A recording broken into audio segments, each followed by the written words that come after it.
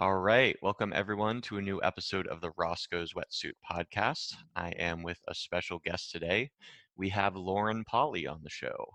Lauren is a certified speech language pathologist who runs a hospital department, a coach who empowers college students, individuals, and business people, and a gifted speaker and author. Chiefly, what she is an inspiration, someone who stirs people to be more proactive, find their way, and make the proverbial lemonade out of what we're handed. Lauren, welcome to the show. Thank you for having me, Toby. Absolutely. Well, I wanted to just kind of start out by kind of finding out what sort of got you into this path, into this kind of line of work. Well, it's been a meandering path, I would say. I think so many of us we kind of go after targets in our lives really directly, and sometimes the sweetest things that come are the ones that take you by surprise. So my speech therapy career was just kind of more of a pointed target, but I got into yoga, meditation, life coaching, energetic body work, all of kind of alternative modalities, really to make myself feel better about me, handle the stress of life, be able to handle the stressful hospital job. And what I found along the path is that it just changed my life so dynamically that it felt like a natural extension to be able to offer it to others. And then my award winning book, The Other Side of Bipolar, was born from that. Really, my own personal story, but with the target of being able to walk with other people on a similar path to break them through kind of that limitation stance that we're always in, really butting our head up against a wall and really being able to then break free to create a life that you love. Awesome. Yeah. So tell me, Mhm. I was going to ask about the book as far as is it kind of your personal story or what? Can you Mhm. talk a little about the book? No, it's like a mashup, basically. So it's kind of a memoir slash self help book, kind of all rolled into one. When I was going through my mental health journey back at age 14 is when I was diagnosed. I was reading a lot of books, and they were either very cold clinical books that were very boring to read, or they were memoirs where I was inspired, but I really didn't have anywhere to go with them. So I wanted to offer kind of the personal touch, but also give people tools that they could actually start applying in their lives. So Right. kind of a mashup that way. Okay. Mhm. And as far as, with the conventional bipolar treatment, what do you see or what have you found that sort of differs from either from what people usually think when they hear bipolar or as far as, Mm. the treatment side of things? I think there's a lot of misnomers out there with the bipolar label. There are so many people out there who are actually living their life with it that you would never even know. So I think part of my kind of passion behind this is to take away the stigma. I was locked up in that for a long time. Beyond that, I think there are more kind of like there's more beneath the eye than the traditional approach takes on, where it's not just the chemical imbalance. I know that's kind of what the psychology in this world really talks about, but there are a lot of people who are hypersensitive to their environment that have learned behaviors that get highly reactive. And I would say I fell into that category more than the classic model, where I was really being kind of bounced off here, there, and everywhere. Anything that popped up in my world, it was like I would immediately get triggered by it. So I think when you have a more holistic perspective, you just don't look at the medicine aspect. You look at like your behavioral approaches, your triggers in society, and more importantly, how to like get yourself whole in your own entirety of being to then be able to live a life that you actually enjoy and you can give back with. Otherwise, you kind of fall into that mental health label where you're always a drain on other people, and that's not necessarily the case, you know? Right. Yeah. Absolutely. So I'm curious, how does I saw you got a master's in communication disorders, Mhm. with a focus in speech and language pathology. I was curious, how do you see that sort of tying into everything that you do? How do you incorporate that into your work? Well, it's all about communication. And for me, like bigger than that, it's how we relate to others and the world around us. So it goes right in with the mental health thing because so much of our uh-ohs in life are like bad relationships, poor dynamics, or feeling misunderstood all the time. So being able to kind of like get clear in your ability to self-express, but also receptive to kind of build that back and forth with people. That's a huge thing with the mental health angle too. So a lot of the life coaching that I do in the workshops, that's very heavily focused on how you relate to yourself and then how then you go out and relate to other people in your environment. And so many of us don't have healthy patterns around that. We quite struggle a bit. So, question for you, as far as you mentioned, feeling people feeling misunderstood by other people. Is that sort of rooted in a sort of kind of inability to properly communicate oneself or Mhm. express oneself? How do you see Yeah, and I that? think Well, I think it's like an inability to really communicate clearly, like you're saying, but also so many of us go into conversations with our own point of view. And unless you're finding someone who matches your point of view to express yourself, sometimes you get really jumbled. It's like trying to take two puzzle pieces and putting them together, and they just do not fit. And what most people do is they go into judgment of themselves, thinking that they're not clear, they can't communicate, there's something wrong with them in relationships. They don't look at the fact that it's a two-way street, it's a co creation. And it may just be your partner that's not super great, the person you're partnering with. And then beyond that, it's really the discussion on how do you lead the dynamics in your life to actually one of health. And that's a very different conversation. That's more on how you view yourself, feeling good about you, and then being able to kind of like make the demand of other people to step up to that. Interesting. So kind of Yeah. starting with yourself and not sort of blaming yourself as much. I mean, being more focused on yourself, but not blaming yourself when a certain relationship or just social interactions don't work out, because it Yeah. might be just the other person or just not the vibe being wrong between the two of you. Is that Yeah. Yeah. Well, correct? like how often, just look for yourself. How often do you make yourself wrong for any kind of communication mishap, relationship breakdown, even like the stuff that you want to create where you go out and about trying to create something new in your career and it falls flat? The initial gut reaction, that trigger response is to judge yourself. Whether you've been diagnosed with a mental health issue or whether you're just like normal Joe Schmo, that's kind of our default patterning.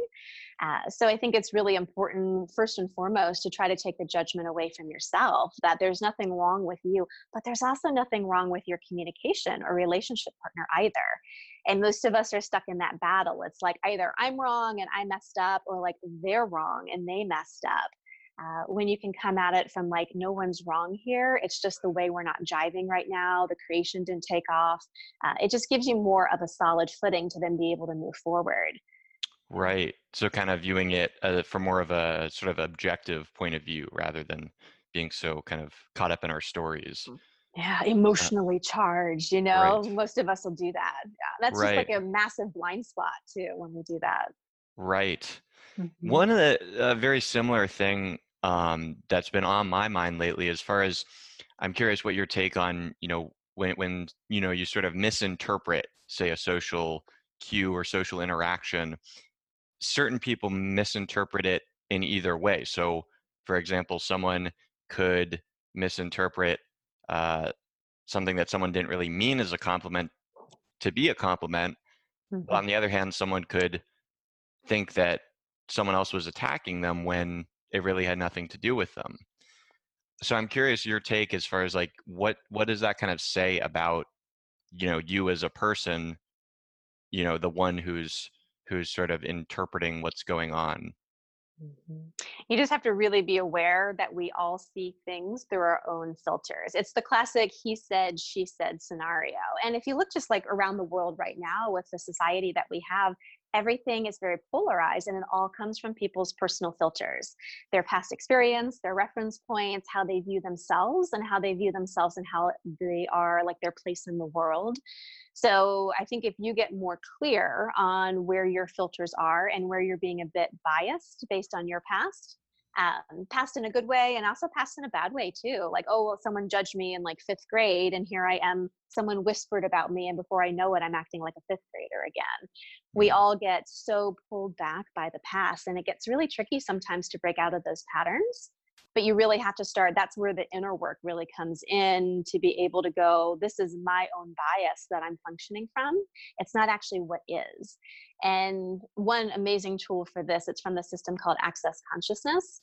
Whatever is true for you makes you feel lighter, and whatever is heavy to you is actually a lie or something that's not true. And sometimes that doesn't match the thinking logical mind. It's more of a gut instinct, intuition that guides you forward. So when you're talking to somebody and it feels like there's an elephant sitting on your chest or the walls are closing in, there's something about that interaction that just isn't quite right. That doesn't mean that there's wrongness going on to judge, but there may be a filter at play. So that's when you start actually asking more questions and kind of putting on your inspector hat, I like to say, and go Mm, investigating. right. Yeah.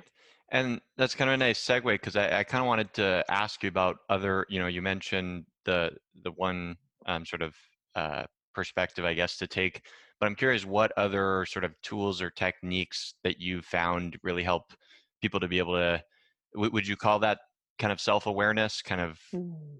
growing It's your, all it's all self-awareness. And like for me, like there's so many conversations right now about self-care. And it's fascinating because most of us think self-care is like a vacation or a yoga class or a massage, and all that stuff's amazing. I do all of that. But truly, like the best and most generative self-care you can have is your self-awareness. The more aware you are of you, your triggers, how you actually react around to the people around you in your life, that gives you the ability to really honor and care for you regardless of who crosses your path. So I think that's like, I kind of lost your question a little bit, but being able to, yeah, tune into yeah, yourself first and foremost. Yeah, right. Yeah, with I the mean, different techniques. yeah, the different Hmm. techniques. Yeah, so I would Hmm. I would think meditation. What Hmm. what else are you a fan of when it comes to kind of tuning Yeah. into yourself?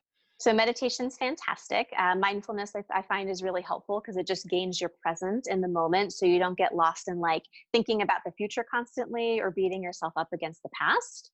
I love yoga for that as well. I think anything that gets the body up and active just brings you back to now and not up in your head. And then my favorite technique by far is access consciousness. And those are practical tools that you can use, but they're based in the energy. So they go off of intuition and really truly not looking to the mind or the logic, because we get so trapped in the mind, either the past or what can possibly be in the future, that we lose the sense of right now and what would actually bring us ease. So that one modality has been a huge change for me. Yeah, that's where that light and heavy tool came from. I see. Mhm. Okay. And Yeah. then tell me, so how does from the bio that I read, you are running a hospital department? Mhm. Tell me about that. Is that completely separate or is that tied in somehow? It's all kind of, it's like separate but not at the same time. And this is like, Okay. I work a lot with highly creative people in my coaching business, and it's so funny because we think that we have to have like one gig, and sometimes we bifurcate off where we have a main gig and we've got like a side hustle. Hmm. We don't really look at like how it all interweaves to create kind of like a bigger life and different outlets for you to put your creative energy in. So for me, the hospital department is speech therapy. So that's my medical background. So I'm in charge of the department now. I run that. And then my life coaching and workshops, that's going on too. Yeah. So it's separate but not, because it's all dealing with communication and how you interact with the world. Right. So Yeah. what are the chief differences between like, your population of patients versus kind of I guess like the peak performance or sort of wellness aspect, people just looking for an extra edge? Is it similar techniques or what really changes between the two groups? But similar techniques, I'd say the perspective of the person showing up is what's different. At the hospital, I work with brain injury, stroke patients. I do a lot of end of life care. So they're in crisis mode. They've gone through traumatic events. Their body is super different. They've lost a lot of function. And then my life coaching practice, I do get people who come in kind of in a big life change. They kind of want to turn the fresh page to their life and create something new and different, but they may not necessarily be in trauma. They're a bit more proactive, which is one of the reasons that drew me towards it. It kind of gave a different angle than always being in the illness trying to get better. It's like people who are already in wellness and just want to keep going. But it's kind of an interesting mix because I have such a background working with these traumatic events and walking people through a deep, dark time, that it's been a beautiful way to be able to kind of play in the coaching business as well. Yeah, I use everything. I use my speech therapy techniques in my coaching, and my coaching and my speech therapy. So, Right, yeah. right. That's super cool. So Hmm. I've had one previous life coach on the show, but I'm curious as far as your perspective on, I guess, kind of what maybe first just kind of like a general what your sort of definition of life coaching is, and then maybe what your sort of goal is as far as is it helping people kind of find the answers within themselves or what? what do you view your job as? So life coaching is different than like a therapist. So therapist is, you're diving into kind of the nitty gritty. The life coach is more of that. It's a coach, it's a cheerleader, it's someone to hold you accountable and offer a different perspective. And then also, it's just someone who is there to support whatever goal that you have in mind. So you'll find life coaches who specialize in a whole bunch of different stuff. For me, I just like to help people create. And sometimes that's creating a relationship. I've worked with people going through a divorce who just want to have a healthier dynamic with themselves now that life looks super different. But I work with a lot of like highly creative folks. So people who are looking at building businesses, entrepreneurs, taking their side hustle and making it more them, I would say. So it just kind of Right. depends what people come to the table with. So. So what do you usually find in your work as far as like the biggest obstacles to, as far as someone wants something, but they're running into these roadblocks. What are the common things that you see? Well, I see kind of five different things usually. That's kind of what I work on with folks. Number one is that judgment that we tapped on, because whenever you're in judgment, it is like the killer of all possibilities. So if you are judging something either negatively, like where you are in life, where you've been in life, any of that will hold you back. That's kind of obvious. But we don't really look at the positive judgment either. Like if you're judging something of like, this is the best thing I've ever done, you've just put a cap on where you're going to go. Mm, If you're looking at yourself of like, this is what I'm good at, that is all that you're ever going to be good at. The open space of exploration is kind of closed off to you at that point. It's just kind of the way that I've created. Like I've got the mainstream gig, I've got the alternative gig. I've been able to kind of push them together, and that's what I like working on people. You don't have to pigeonhole yourself, and that positive judgment will lead to that. It leads to a pigeonhole. So you're looking at creating something different, but you can never really get over that hump, you mm-hmm. know. And then another big thing with that too is the definitions, the roles, the definitions. Who are you in life? Who are you to the people in your life? And if you're wanting something new and different, that can be a huge tether, because you're like, only going to go so far. Because if I go too far, the people in my life won't go with me. And that's a huge one that comes up for people. Let's talk more about that because I'm Mhm. curious, as far as if I mean certain people I take it, are very independent as far as, they want to do what they want to do, for their own reasons. But then it seems like, from my experience, there's also a lot of people who want to do certain things, especially like career-oriented things, because there's a certain other pressure on them, whether that's societal or their parents, especially people in their early 20s, such as I. Um, but I'm curious, how do you sort of wrestle with that, sort of wanting something, but then also there being the pressure to go a different way. Yeah, you have to really look at like what is for you.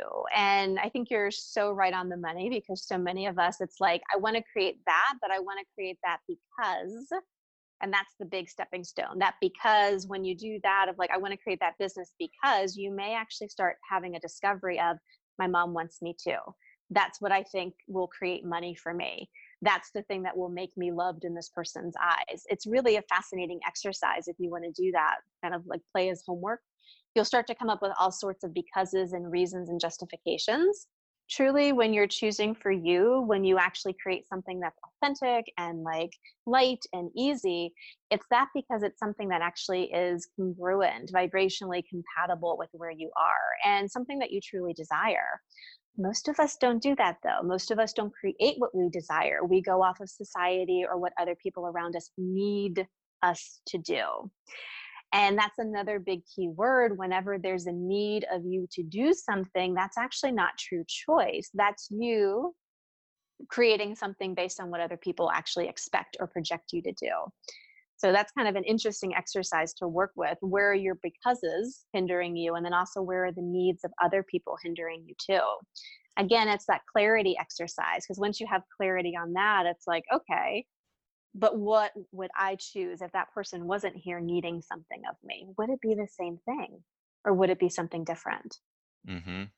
Uh, And what I don't know if you can give a percent to it as far as people that come to you saying, talked about working with a lot of creative people. So say, people wanting to start a business or change careers, whatever it is, how often is it when you dig down, is it really under their own volition or versus, kind of what we're talking about, these sort of pressures, they think they should do Yeah. something? It's like a mishmash of it all, which is Okay. always so fun. It's always fascinating because it's like pulling these little layers back until you actually find like the golden nugget in it.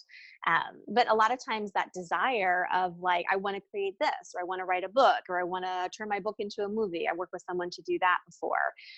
It's coming because they desire something different. And a lot of us have that innately. We're like, either what I have right now isn't doing all that it could for me and I want something different. I want it to change. Or I just know there's more possible and I want to keep growing. I want to actually keep exploring. There's nothing wrong. I just like to push it to the next level. So there's that kind of innate desire. But what happens is you have that innate desire, you don't know what will fulfill it. So you start filling in the blanks with the things that you see around you or the things that other people say you should. So you see someone who creates a business and you're like, oh, well, that's kind of similar and that's a change. So, like, maybe I should do that too, or maybe I should do it the same way. It's interesting. You pick up information from your environment way more than you think you do. You're influenced way more than you think. So, the work really comes of like taking that open desire and then peeling back those layers of how it shows up for you. Is that something that you're being pressured to? Or is that something that actually would light you up and actually push your growing edges? And sometimes it's a mix of both, you know? Sure. Yeah. Absolutely. So, you work, I'm assuming, with a lot of very successful people, Mhm. as far as these, business people, this sort of, life coaching work. And I'm curious, maybe like what sort of traits or attitudes, mindsets, what have you noticed that, these people kind of have in common as far as the ones Mm. that, you know, separate, what separates them from the pack, if you will? Yeah, little success makers, so to speak, you know? I would definitely say resiliency is huge. The ability to bounce back cannot be underestimated. I think that's a huge topic in the mental health world, the people who actually bounce back to live like beautiful lives after going through a really hard spot. Even my speech therapy patients, too. Going through a traumatic neurological event, that resiliency of the brain, the resiliency of the spirit, that can't be underestimated. And if you're not going through a hardship, but you're looking to create greater, that resiliency can actually work as a stepping stone for you in that way too. Also, like adaptability and flexibility play in. Okay, this is what's been handed to me. I'm not going to hold steady to that branch that breaks in the breeze. I'm actually going to bend with it. For me, I'm super curious during this whole quarantine time what will come of it. Who will again have that resiliency and that adaptability to be able to actually bounce back Mhm. and to chart a new course. And I think that's kind of the other success maker. People who are that show up in my office anyway, they're open to more possibilities. They know that there's something else that's available and they're willing to do the work to go seek it, you know? Right. Yeah. A question that just came to mind regarding the resiliency. So I don't know, as far as, maybe there's genetic factors, maybe it's psychological, I'm not sure. As far as, say for example with PTSD, we know that, you know, soldiers, they go to war, not everyone comes back with PTSD despite them going through, seeing probably similar things. So what, I guess my question is like, what sort of builds resiliency versus traumatizes people and breaks people down? No, I think it's a mix of stuff. I do think there are some people who are just naturally bounce back worthy. You know what I mean? They actually go after it. I find support from people around them is huge. The more support you have in your life. And that's kind of why that relationship communication conversation is so vital because if you are wanting to bounce back, or wanting to upgrade your life, but you're surrounded by people who don't support that, it's going to be really hard to do. Also, people who don't take the victim mentality, they like own up to it of like, I know I have power over my own life. I know I have the creative control here. I think they're a little bit more want to be able to go, I'm going to keep seeking what's going to help me. And I think that's another thing too, who actually takes the reins to say, I need more support here than I can just find in myself, and willing to actually reach out and ask for it. And some people, that's just really hard to do. But the ones who are open to receiving that, that's another thing that will help the resiliency too. And just kind of like PTSD, sometimes people just need different kind of techniques to really work that through. For me, the energetic stuff really helped unlock more stuff than the mind-based therapy. So there's all sorts of different stuff out there. You just have to keep seeking until you find what works for you, you know? Sure. Yeah. Sure. I'm curious, like, what would you say as far as, maybe actionable things, say for our listeners, as far as building better relationships or just kind of getting more, getting more of the people who you want in your life, or as you kind of mentioned, are going to support, your mission, what you're trying to do, rather than the people who detract from it. What would you sort of say as advice? A little exercise to begin with is to look around your life, and it can be like a relationship partner who's been there forever. It can also be somebody that you just kind of know from a distance, but somebody who makes you feel relaxed, someone who puts you at ease, someone who makes you kind of feel like a little bit more of yourself, where you're not in your head all the time. You want to start looking at what the qualities of that is, because it's not going to be like that's the one person for me. That's where people get stuck in kind of chasing a relationship.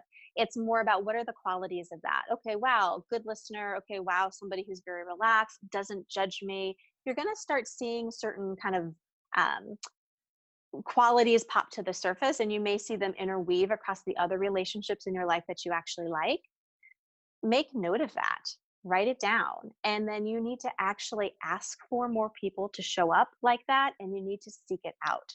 So many of us again lay victim to, like, I guess this is my social circle, or like, wow, this is my family, I guess this is what I'm stuck with. Not necessarily. People change all the time. That's what the whole self-development world is all about. Nothing Mhm. is set in stone, but you have to get clear on what you want, ask for it, seek it out, and actually start saying no to the people who show up who don't match that. That's kind of the big thing that people aren't willing to do, of Right. saying, you know what, you actually don't support me the way I desire, or there's just something that's not right. I'm going to take some space from this relationship for a bit. Right. Right. I love You that. know?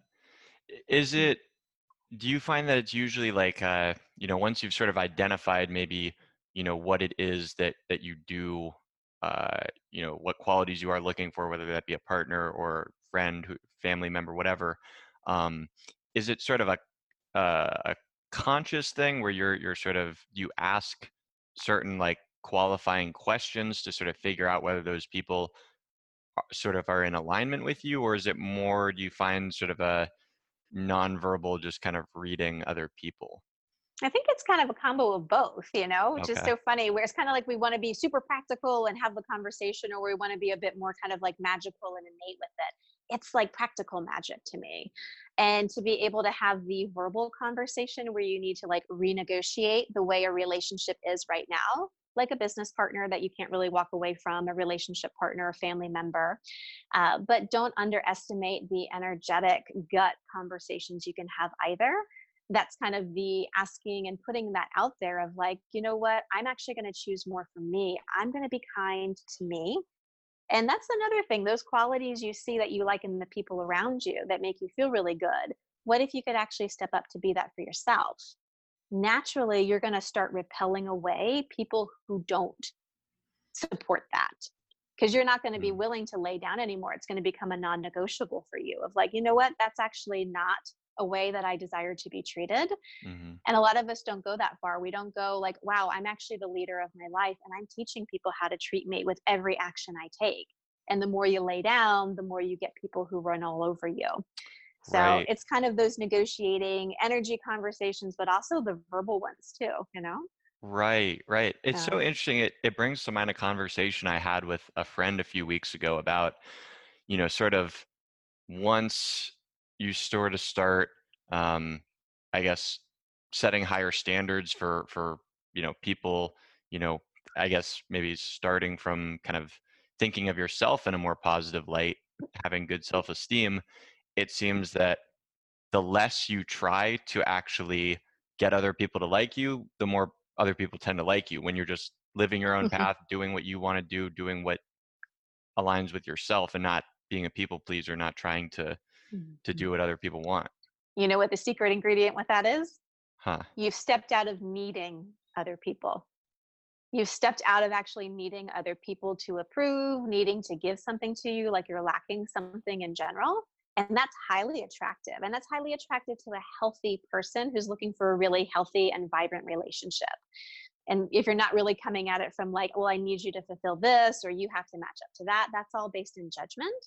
When you're willing to kind of be like, no, this is actually what I desire in life. This is how I'd like to be treated. And these are the qualities I'm looking for. You come out of needing it in other people. You start actually harnessing it in yourself. And that acts like a magnet to other people who are willing to do the same, you know? Right. But it's a fascinating phenomenon. We've all experienced it. We just discount it a lot, which is so fascinating, you know? Absolutely. Yeah.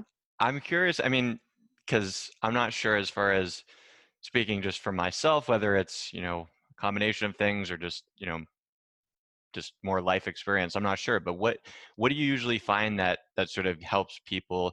Is it those sort of like challenging situations that really forces people to grow, or what? How do people sort of cultivate that in their own lives? This is a slippery slope because how often, like, our viewpoint creates our reality. You know what I mean? Like, whatever you kind of think is what you're going to get. If you see yourself as a victim, guess what? You draw in a victimizer. This is kind of like how the world works. The fascinating thing with that is if you have the point of view that the hardship is what makes you, guess what you create in your life? Yeah, more hardship.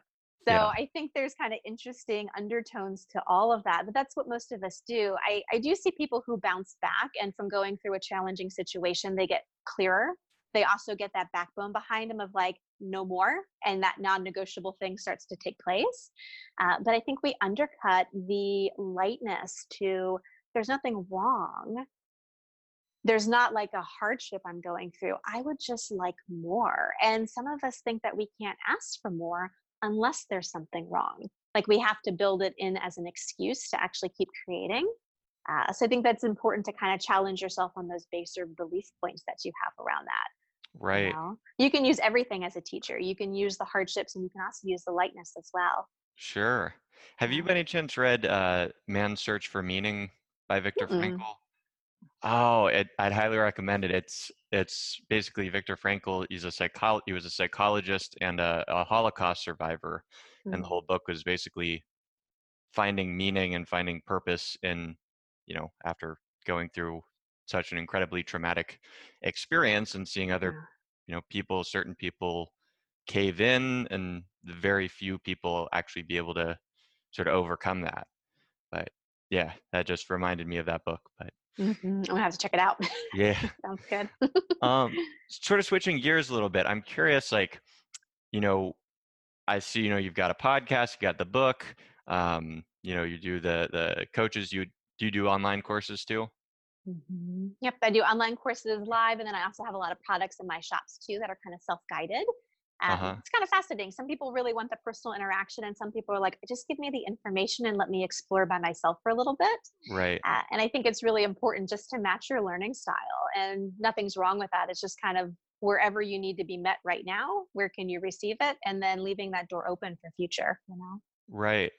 So I'm Yeah. I'm curious, because this seems like a popular kind of route now, as far as, people kind of targeting audiences in very, diverse ways to kind of get their message, get their work across. Was it sort of trial and error? Did you Mm. use a business coach, or how did you sort of build up what you currently have?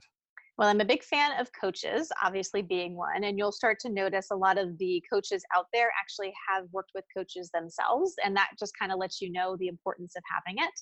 I had a writing coach for my book, I had a business coach for the business development, and then trial and error. And I would say that's another success maker. I know we talked about that earlier too.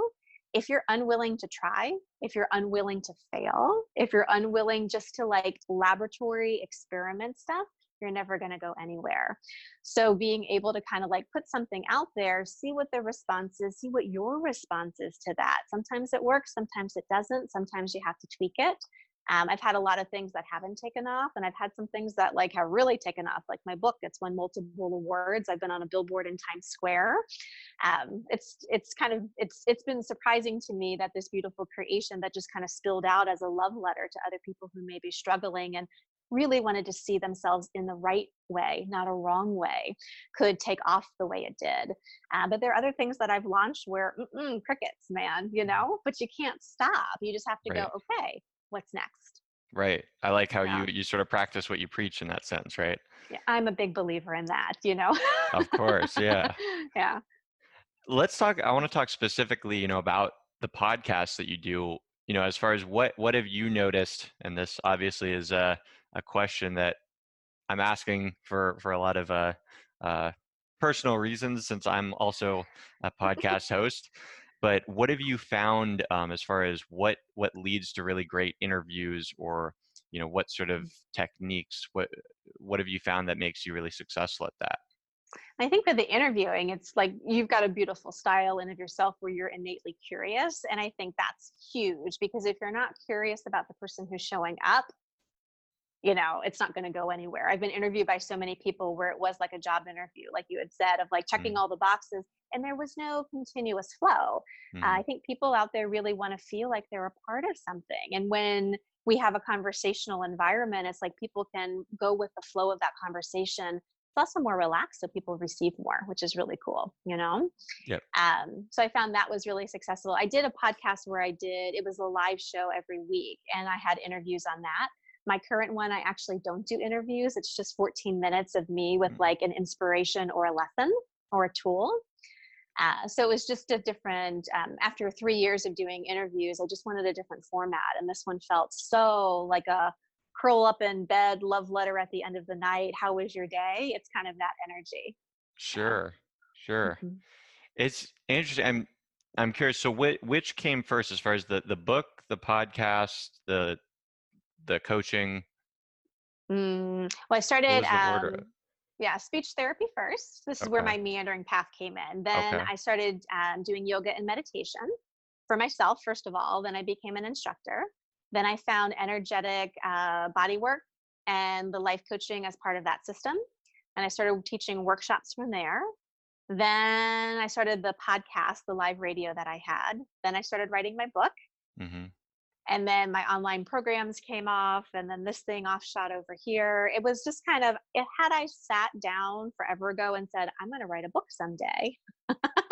I think that would have been a little bit of a stopping point for me personally. I really like being able to just follow that natural flow, and the conversations that you have along the way, the people that you meet, they just kind of open up and you go, oh, I've never thought about doing that, but that's actually something that has that quality again that I'd like my life to be. That's a supportive dynamic, not just a person in my life, but actually a creation too. And yeah, that's worth exploring at least. Sure. Yeah. I'm just curious if the podcasts, like the interviews that you did that sort of learning from all those different people, having all those interactions, did that sort of play a role in the book, or is the Mhm. book more so your own? You were saying it's kind of a mishmash of both your Mhm. personal stories along with some other stuff, right? Well, everything's a teacher to me. And I think that's another one of those success makers. If you're willing to have beginner eyes all the time and go, you're talking about something that I know a lot about, but I can still learn something different and I Hmm. can still apply it in a deeper way. And so I really approach everything like that, all of my interviews. So everything kind of comes in. And when you are writing something or developing a product that has a long shelf life, it's not like, here's a call and we're done. It's like, here's a book that's now in the Congress of Libraries. You know what I mean? That's going to be there forever. Being able to kind of interweave all perspectives, you really kind of take a bigger picture approach. And that's where the longevity comes from. So I think that's huge. The more you do, even the conversations I have walking down the street, it's amazing the information that I get just having the casual interactions with people. So all of that's really been highly influenced in my work. Right. That's awesome. Mhm. So I know we're kind of coming up to the end of the show, but the last question I kind of wanted to ask is what, say you have someone who wants to do something entrepreneurial, and they have an idea. what advice would you give that person? What advice, kind of general advice, as far as, kind of going back again to, what is going to make their business successful or make them, successful? So you have an idea, which is beautiful. Every morning when you wake up, you ask it questions.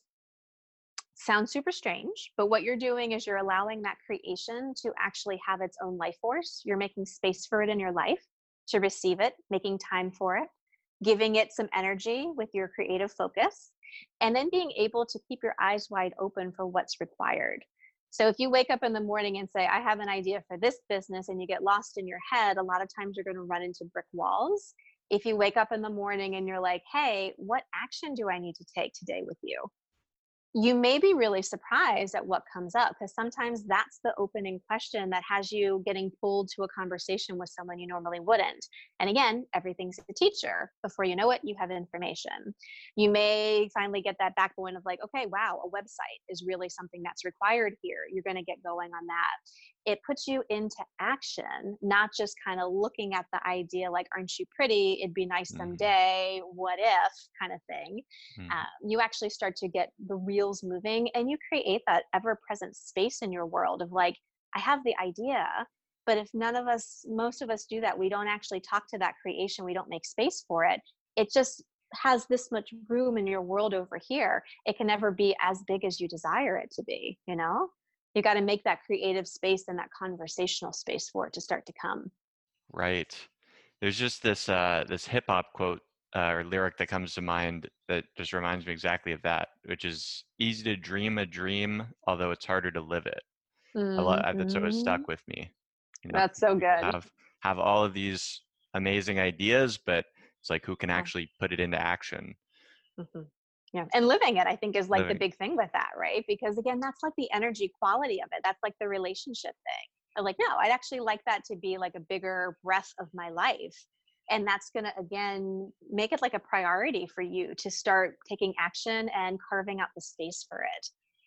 Absolutely. Mhm. Awesome, Lauren. Well, I've really enjoyed our conversation today. And I'm curious, for listeners who did as well, where would you direct them to if they want to find out more about your work, your book, your classes? Where would you direct them to? Everything's up on my website, laurenpolly.com. My podcast is called the Lighten Up Podcast. All the links are up there. And then there's videos and all sorts of free resources, and then some deeper stuff if you're ready to take the dive. Awesome. Yeah. Great. And if you guys enjoyed the show, go ahead and like and subscribe to our YouTube channel. We're Roscoe's Wetsuit.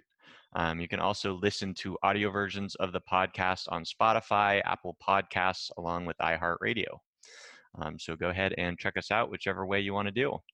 All right, Lauren, again, thanks so much for coming on today. Thank you. All right.